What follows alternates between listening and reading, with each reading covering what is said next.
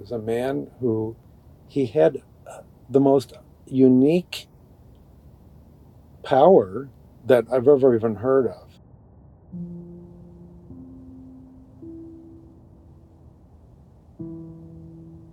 But in the old days, you know what a Polaroid camera is? I mean, when they first came out, they were a big deal that you could actually develop the picture in the camera and you'd have your picture in like 60 seconds. And that was a big, big deal. But he would aim the lens of the camera at his third eye, right in the middle of his forehead. And he could take a picture of what he was thinking about. Bizarre at the very least. Because that doesn't even make sense. This guy, how he found out about this particular skill he had, I don't know. Rich knew him. So one day he called me up. He said, "You want to meet Ted Serios?" Sure. This is good. And at the time, I was doing a pretty fair amount of freelancing. I thought, there's got to be something I can do with this. And there was a big article about him in the Chicago Tribune magazine many, many years ago that never had left my mind. So Rich set it up in an interesting way. He said, "All right, we're going to go over to his place, his apartment. We're going to find a drugstore in the neighborhood," which we did. He said, "I'm going to wait in the car. You go in, you find some Polaroid film. It doesn't matter. Whatever kind you can see in there. Pick the top box on the pile, pick the bottom box on the pile, pick the middle box on the pile. I don't care. You're going to be in control of the film," which he was trying to make a point with this. So I went in, I found the Polaroid film section. I said, "Okay." So I buy the film and we go to visit Ted. And then this didn't always work, this particular thing that he had, this particular capability. He was so reluctant, and he didn't even want to, at first, even meet with me and try. But he gave it a try after we loaded in the film that I had purchased. But he pressed the camera into his forehead really hard, and he had to think about it a really intense way. And then when he was ready, click, he would do it sort of backwards, aiming right there. So the picture should come out completely black. There's no light coming in of any kind. Now, the first couple of pictures, nothing. But then he said, "Well, what do you want a picture of?" And I said, "All right, I either said the Sahara Desert or a pyramid or something like that." And I'll be darned if that isn't exactly what came out of it. So I'm calling the shot, and he did it right in front of me. It's a picture of the desert. So this is another one of these. All right, that doesn't make any sense. And poor Ted was kind of an interesting guy. He had a real, like a blue collar type job. It was like, I don't know, a pipe fitter or something, and he didn't understand it either, and he didn't know what to do with it. And it wasn't like he could get a job at a carnival, he didn't want to. It was just some kind of an extrasensory capability that he had that had kind of messed him up a little bit. I mean, he didn't want to be an outsider like that. And then I felt kind of a compassion for this man who was really kind of troubled. Just not a happy life. Can I really want to bug this guy? And write about him, and that's going to bring him more attention. I wound up dropping that one. When I was freelancing a lot, in between being a reporter and becoming a teacher, I was pitching stories constantly. I might even have some letters of rejection letters saying we don't want paranormal. Right.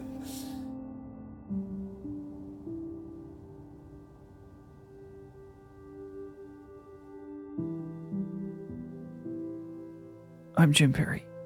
This is Euphomet, a show about the unknown and our relationship to it.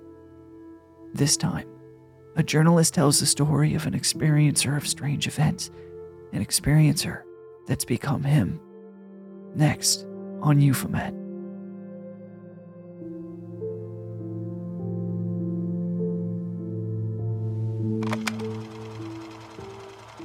"9:45 p.m. I arrive. This black sedan smells like cigarettes, and I crack my window to let the wet summer air in. A red-headed girl dances, spinning in circles on a train platform off I-90. I'm finally back in Chicago. You're to meet us at Central Station at 4:30 p.m. John and I will pick you up. I've let everyone know that you'll be recording the entire time." A message from Dino. I stir. Dino has the fix.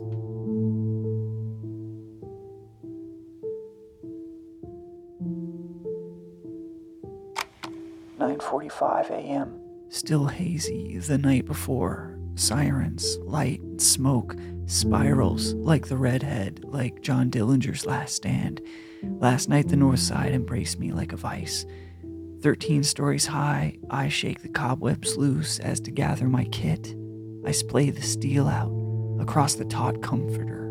Shotgun, hidden vest lapel, condenser microphones, ready to capture the spirit of these old saints of the Second City.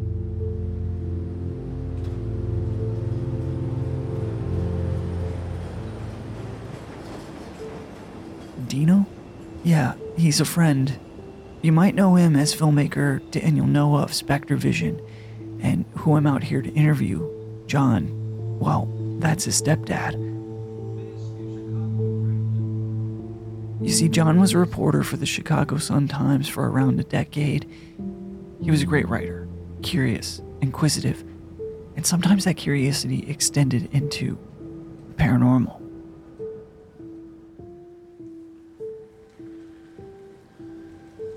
Hello! I'm going to get in the... What's up, buddy? Good to see you, man. Good to see you. Come on in. John, hello. Hi. So good to meet you. Oh, this is, so pleasant out here.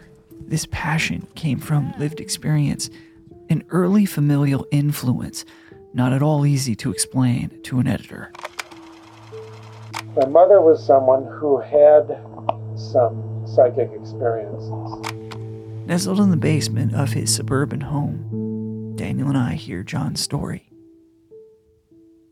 She was a very creative person and a very outgoing person. And her experiences were probably influenced me in a certain way. What were some of those experiences? Well, she had premonitions that came true. They were a little eerie. She had the night that my father's mother, my grandmother on his side, died. She dreamt that, and they were 2,000 miles apart. And then she had a couple of those. She had I find this dream that I'm going to describe very powerful. It's hard to actually say it without getting emotional about it, but she had a dream that she was standing on the shore of a river, and there was a boat, a rowboat in the river, rowing away from her. The person rowing the boat was her father, who at that time had been dead for a long time. And he was rowing a white-haired woman to the other shore, the other side of the river.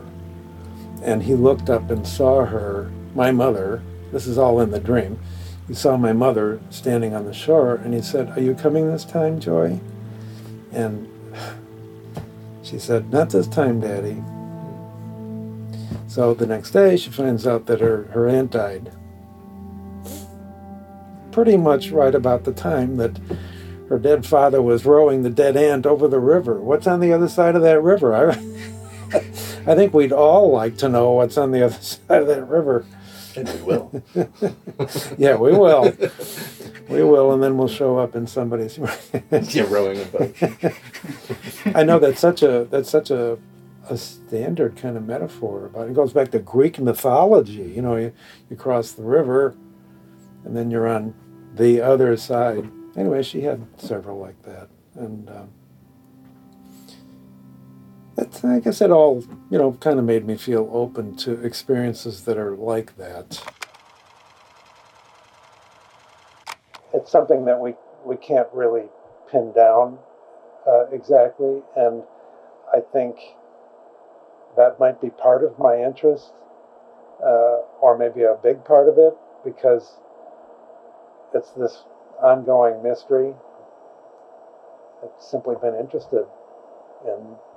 I guess I'll call it the supernatural, but also things that we have yet to explain that are in other areas, like unidentified aerial phenomena.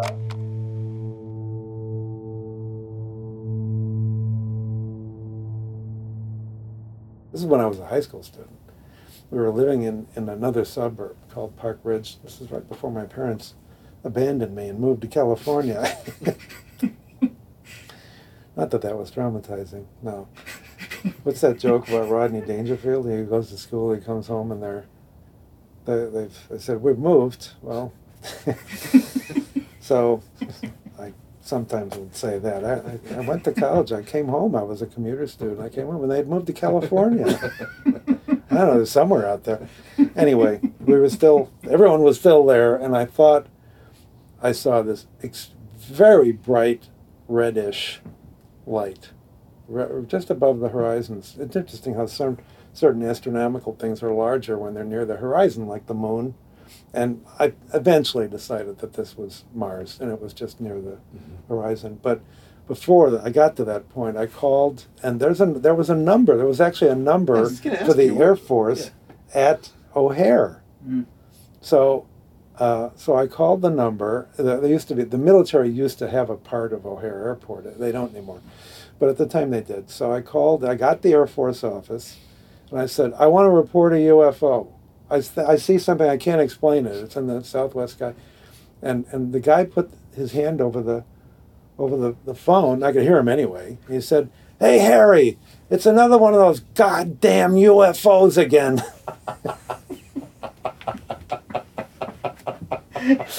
Whoops, what did I report to the wrong person? I still remember that very clearly. Oops. I'm a high school kid. What do I know? What do I know? Yeah.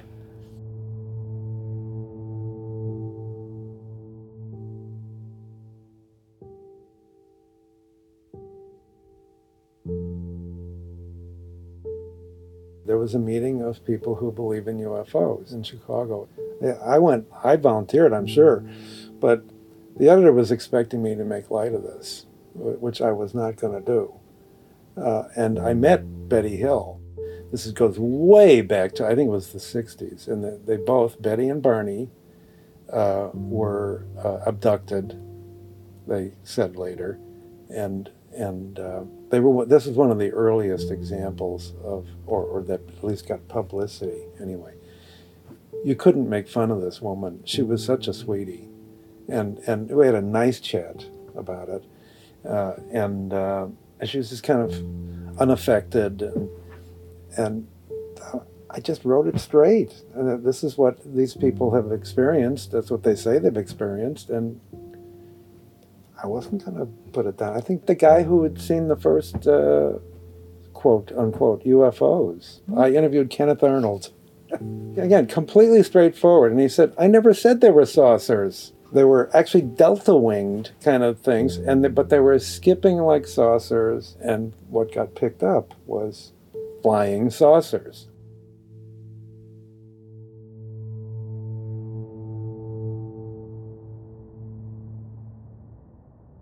So, you interviewed some very iconic people that were very impressive, like Groucho Marx, Muhammad Ali, but my favorite is J. Allen Hynek. Oh, yeah. When I started teaching journalism, Professor Hynek was at Northwestern, And he was a colleague of the fellow who was one of my mentors. So, I mean, Hynek was a regular astronomer. It was just that he had developed a reputation for investigating UFOs, as they were called then, because he was the junior member of the faculty back when the Air Force started getting serious about what was called Project Blue Book. The Air Force, I don't remember why they called Northwestern. I think Northwestern's astronomy department was pretty good then. And when the other professors heard why the Air Force was calling, that they needed a consulting astronomer, they all said, I'm not doing that. Who's the junior? Hynek, we got a job for you. He would tell this story to the students. He investigated many sightings of UFOs, and the one that, unfortunately for him, and he was almost bitter about it, was the one where he got so much attention because there were some sightings in farther north, I think it was Michigan, some cylindrical silver objects that were hovering in a forest or something. He investigated it, and he said he actually never came to a conclusion about what it was. It was kind of unexplained. But at some point he said, well, swamp gas, I'm not going to rule that out. And the media just went to town with that. This guy thinks that, or at least some of the media did. As a former member of the media, I'm a little embarrassed by that. They glommed onto something that sort of, it was kind of easy to make fun of him for saying that. But he felt that was unfair, and that, in fact, he said at least 10% of all the investigations that he did, and he did many, like hundreds for the Air Force, were completely unexplained.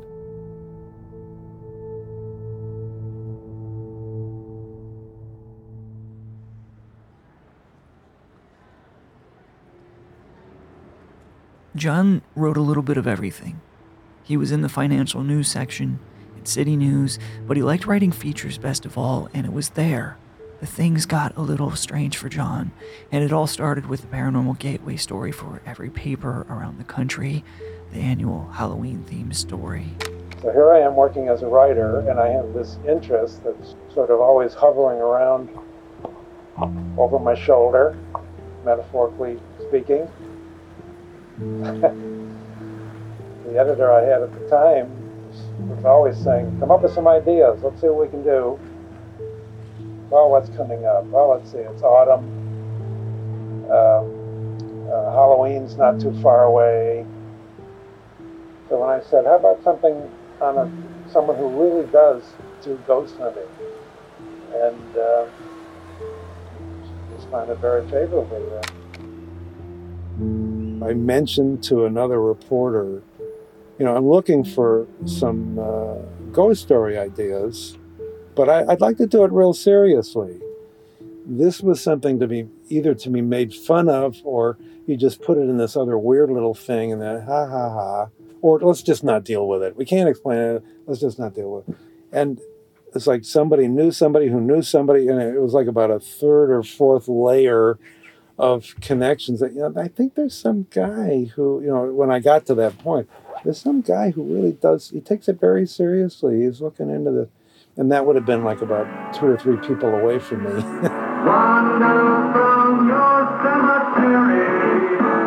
Ghost stories abound in Chicago, but one of our city's ghosts is so popular, she's even had a song recorded about her story.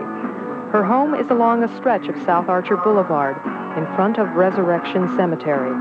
The tale of Resurrection Mary serves as one of the best documented stories for Richard Crowe, who makes his living telling ghost stories. Well, Resurrection Mary, during her life, was a very attractive young blonde Polish-American girl. And then she died suddenly in the early to mid-1930s, but she didn't let death stop her, so she would come back to party again and again. She would look for rides down Archer, attend dances at places like the Melody Mill Ballroom, but when the evening was over, she'd wind up back at Resurrection Cemetery. And many drivers have given rides to this ghostly girl, only to have her get out of the car or disappear right in the car as they were driving by the front gate. So it took a while just to even find out how to reach him. Yeah, I think, but that was an example, though, of how careful Rich was being about this. He took this seriously, and he wanted to be treated seriously. And luckily for him, he got connected with me. I suppose wasn't too much longer that he did call me back. I think he wanted to make sure that I wasn't going to make fun of him, which I had no intention of doing because of my own interest. So whatever test he had for me, I apparently passed it. So he called and said, I know about, I got a report, I got a letter from 2 homemakers living near Kenosha, Wisconsin, which is 40 miles north of here, maybe. And they had heard reports, and they went to check it out themselves. That there were strange lights seen on the side of what was supposed to be an abandoned farmhouse. They wrote a letter to him and said, we saw something, and he said, okay, let's go find out.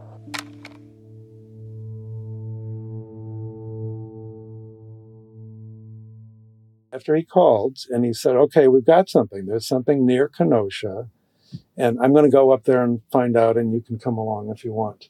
But we have to do it at night because these women who wrote the letter, that's when they were there, and they saw these unexplainable lights at the site of this abandoned farmhouse. And so night, fine with me. So he picked me up. I didn't have a car. We picked up the 2 women. They were living near Kenosha. Again, that's north of Chicago, just over the state line in Wisconsin. And we went to this location that they had identified. I felt it was kind of in the middle of nowhere. It was on farmland, and it wasn't even a farmhouse anymore. It was just the foundation. That was all that was left. So they had heard, the story was that Chicago gangsters used to own the house when there was a house. And in those days, the kinds of laws they were breaking as gangsters were state laws, meaning that if you committed a crime in Illinois, if you could make it to Wisconsin, they weren't going to drag you back over the state line. So it was a hideout for them. And it wasn't that far from Chicago, maybe an hour. Well, actually, in those days, it probably would have been more like a couple of hours of driving to get up there. But there was some kind of big shootout, a rival gang, and then the bodies were thrown in a kind of a swamp right near the farm and left there. And then this is all what they had heard in the general rumor about this area. When these women went, because they had heard, there were long time rumors about funny lights right in that site.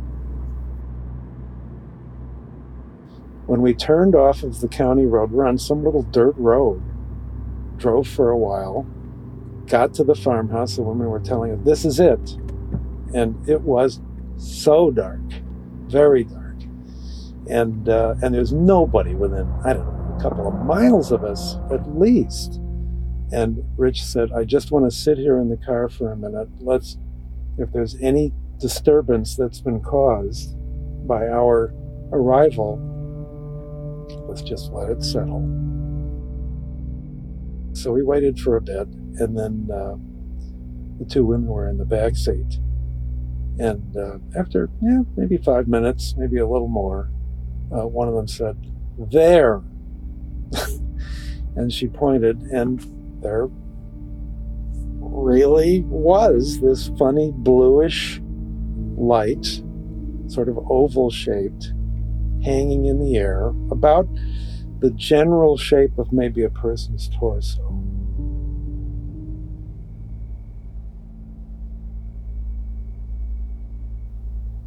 And it was under a tree that was back from this dirt road that we were on, right near the farmhouse, sort of in front of it, in front of the farmhouse foundation. That was all that was left. That was pretty startling. And we looked at it for a while. It just hung there for a while, and then Rich wanted to get out and look. And I admit I was thinking, this really is starting to get pretty creepy. And the women wanted to get out too and look. So we all got out of the car and walked down this little track toward the house. And the light went away.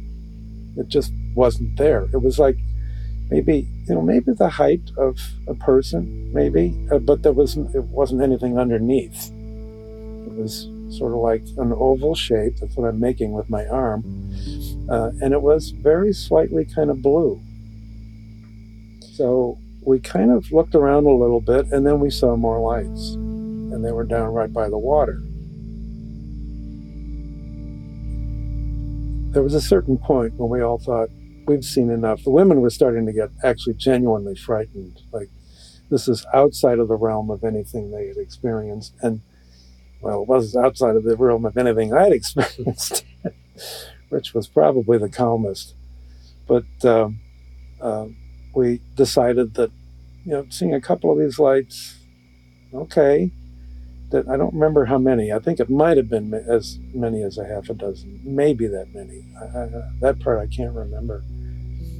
So we started walking back to the car, and at some point I turned around and the lights were following us.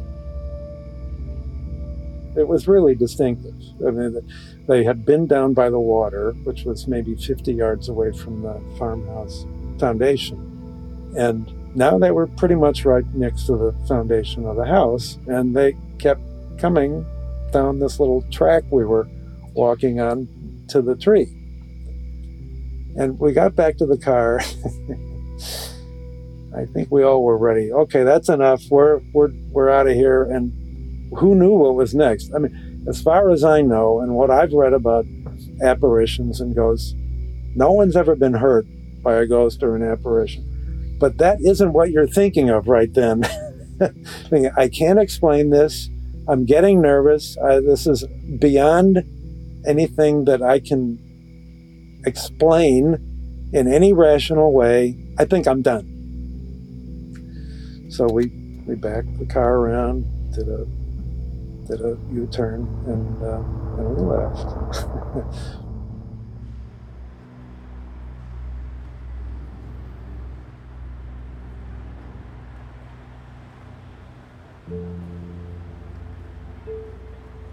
The very first person I saw about it, the very next morning, I was on my way to work. I didn't own a car in those days, and I took a bus in, it's called Lincoln Park. It's a big park.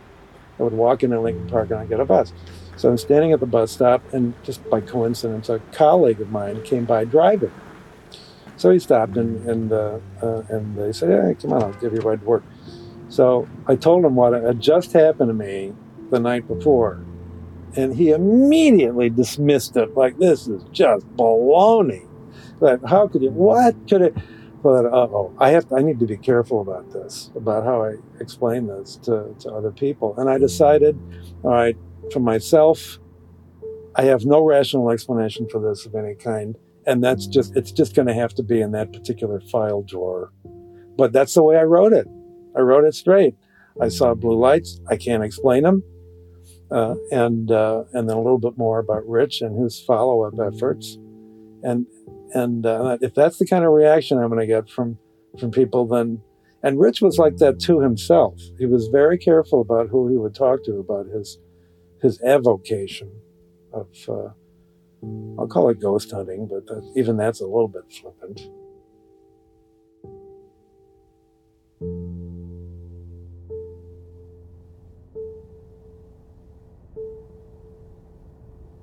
The article ran on, I think it was Thursday the 12th. And then once the story ran, when everyone read it, right? Everyone at the paper read it. And yeah. So then what happened? Well, I didn't exactly get nominated for a Pulitzer for writing this.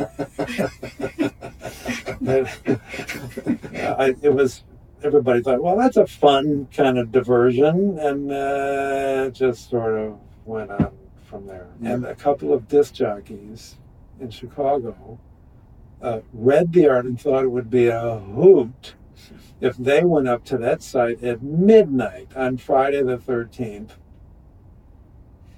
and they invited all of their listeners to join them. So hundreds of people went up there, and they found the site, and people are hiding in bushes, jumping in and out, trying to scare each other. It went on and on like this for a couple of hours. The state police got called out. It was a mess. A couple of people apparently got arrested for drunk and disorderly or something. So Rich later said about this, if there were any apparitions there beforehand, boy, did they headed for the hill. Well, again, I'm paraphrasing. He said they would have left. Right back to the swamp. They would have gone back to the swamp, Richard.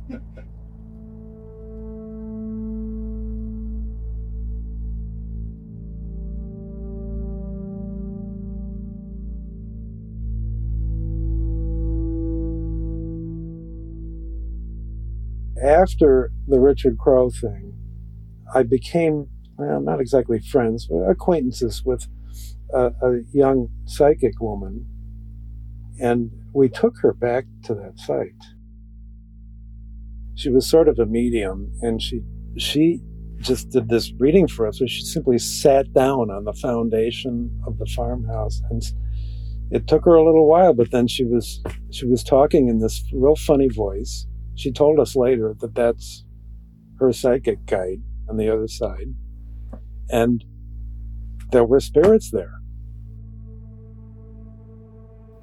And this psychic guide was saying, yes, there are some troubled souls who are in this area. I mean, I'm paraphrasing, but that was the report. But somebody later said, yes, there was a mass killing not too far away. But I thought, well, maybe they just did the shooting elsewhere and they threw the bodies in the swamp. And the lights were gone.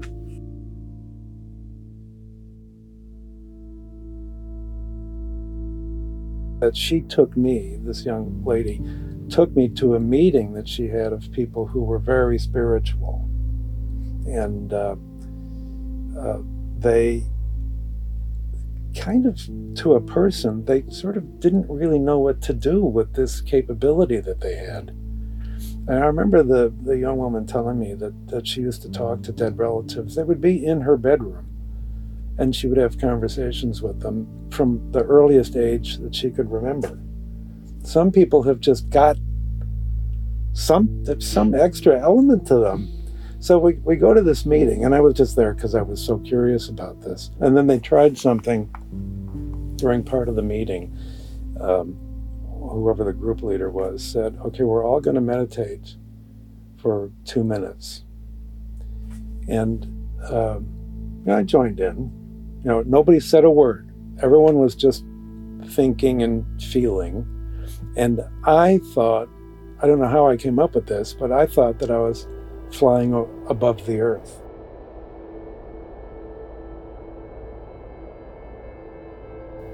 When the leader of the group said, okay, we're done now, let's come back to where we are, and she went around the room talking, and a couple of people away from me said, John went somewhere. I don't know where he was, but he wasn't here with us.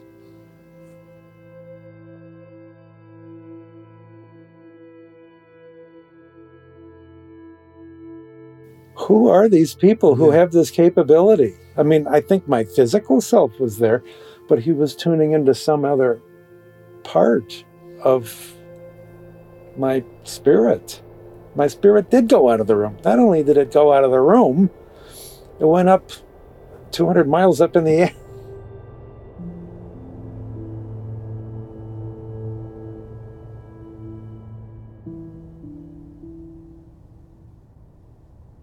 Well, I don't know if I would have told you when you were only about 5 or 6 about some of these. That would have been a little young. I don't remember exactly, but I remember loving the stories, but I mean the Kenosha one's the one I remember most. Yeah. I also have, I wonder if you even remember this, I remember when we were living in Champaign, you had a friend came over, and I feel like in my memory it was Al Bernstein, but I don't think it was Al. Oh, I think it was Lee Hughes. Oh yeah, it was Lee Hughes. He was and he had a photograph. Go ahead. Yeah, he was a reporter for the Associated Press. Yeah. He was doing the same thing I was. Uh-huh. We were both getting a master's degree with the possibility of going into teaching. Yeah. And I did, and he went back to journalism. So I would have been 9 at that time, because I was That's 9 right. when we were in Champaign. That's right. And 9 and 10. I Yeah. remember he set up a slide projector. He was so excited. He couldn't wait to show everybody this picture that, I don't know where he got it or if he took it. Do you remember this picture? I'm trying to. It was an apparition of a woman descending a staircase with no legs. In That's my right. memory, it's a remarkable image. I have no idea how remarkable it actually was. Yeah. But I don't remember where he got it. I don't either. I don't think he took it. I think he got it. No, I don't think But so. I remember he was just... Well, then, whatever happened to that? And it just kind of comes back to this idea that it's really hard to get anyone to publish this stuff. Yeah. Like, he had a money shot, and I don't know that anything happened with it. Again, in those days, it was really difficult Yeah. to get people, especially in the mainstream media, to do anything except kind of make fun of this, which is why I thought I was taking a chance just by writing my article completely straight. I said in the article, I saw this and I can't explain it. Yeah. There it is. So I think it would have been the same for Lee. It would have been the same for him, by the way, but he's the writer, somebody else is the photographer, so the photographer must have given him the picture or a print of the picture.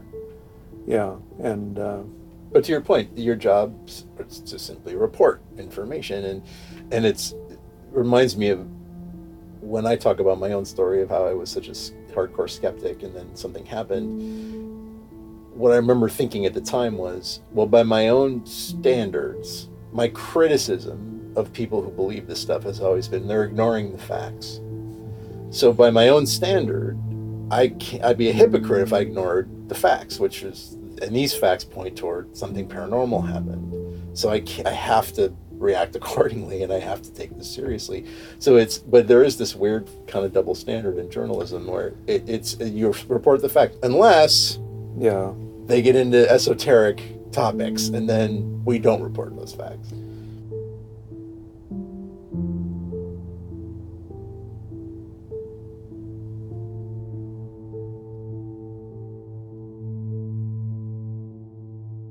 Thank you for listening to this edition of Euphomet. This feature was edited and scored by John McEdward. Thank you to John for the story and Daniel for the producing help. Daniel is a listener of Euphomet, and you can have your story featured too. Reach out at jim@euphomet.com for everything Euphomet, including how you can subscribe to the show, links to our Patreon, which now includes a ad-free Euphomet feed. You can visit euphomet.com to learn more.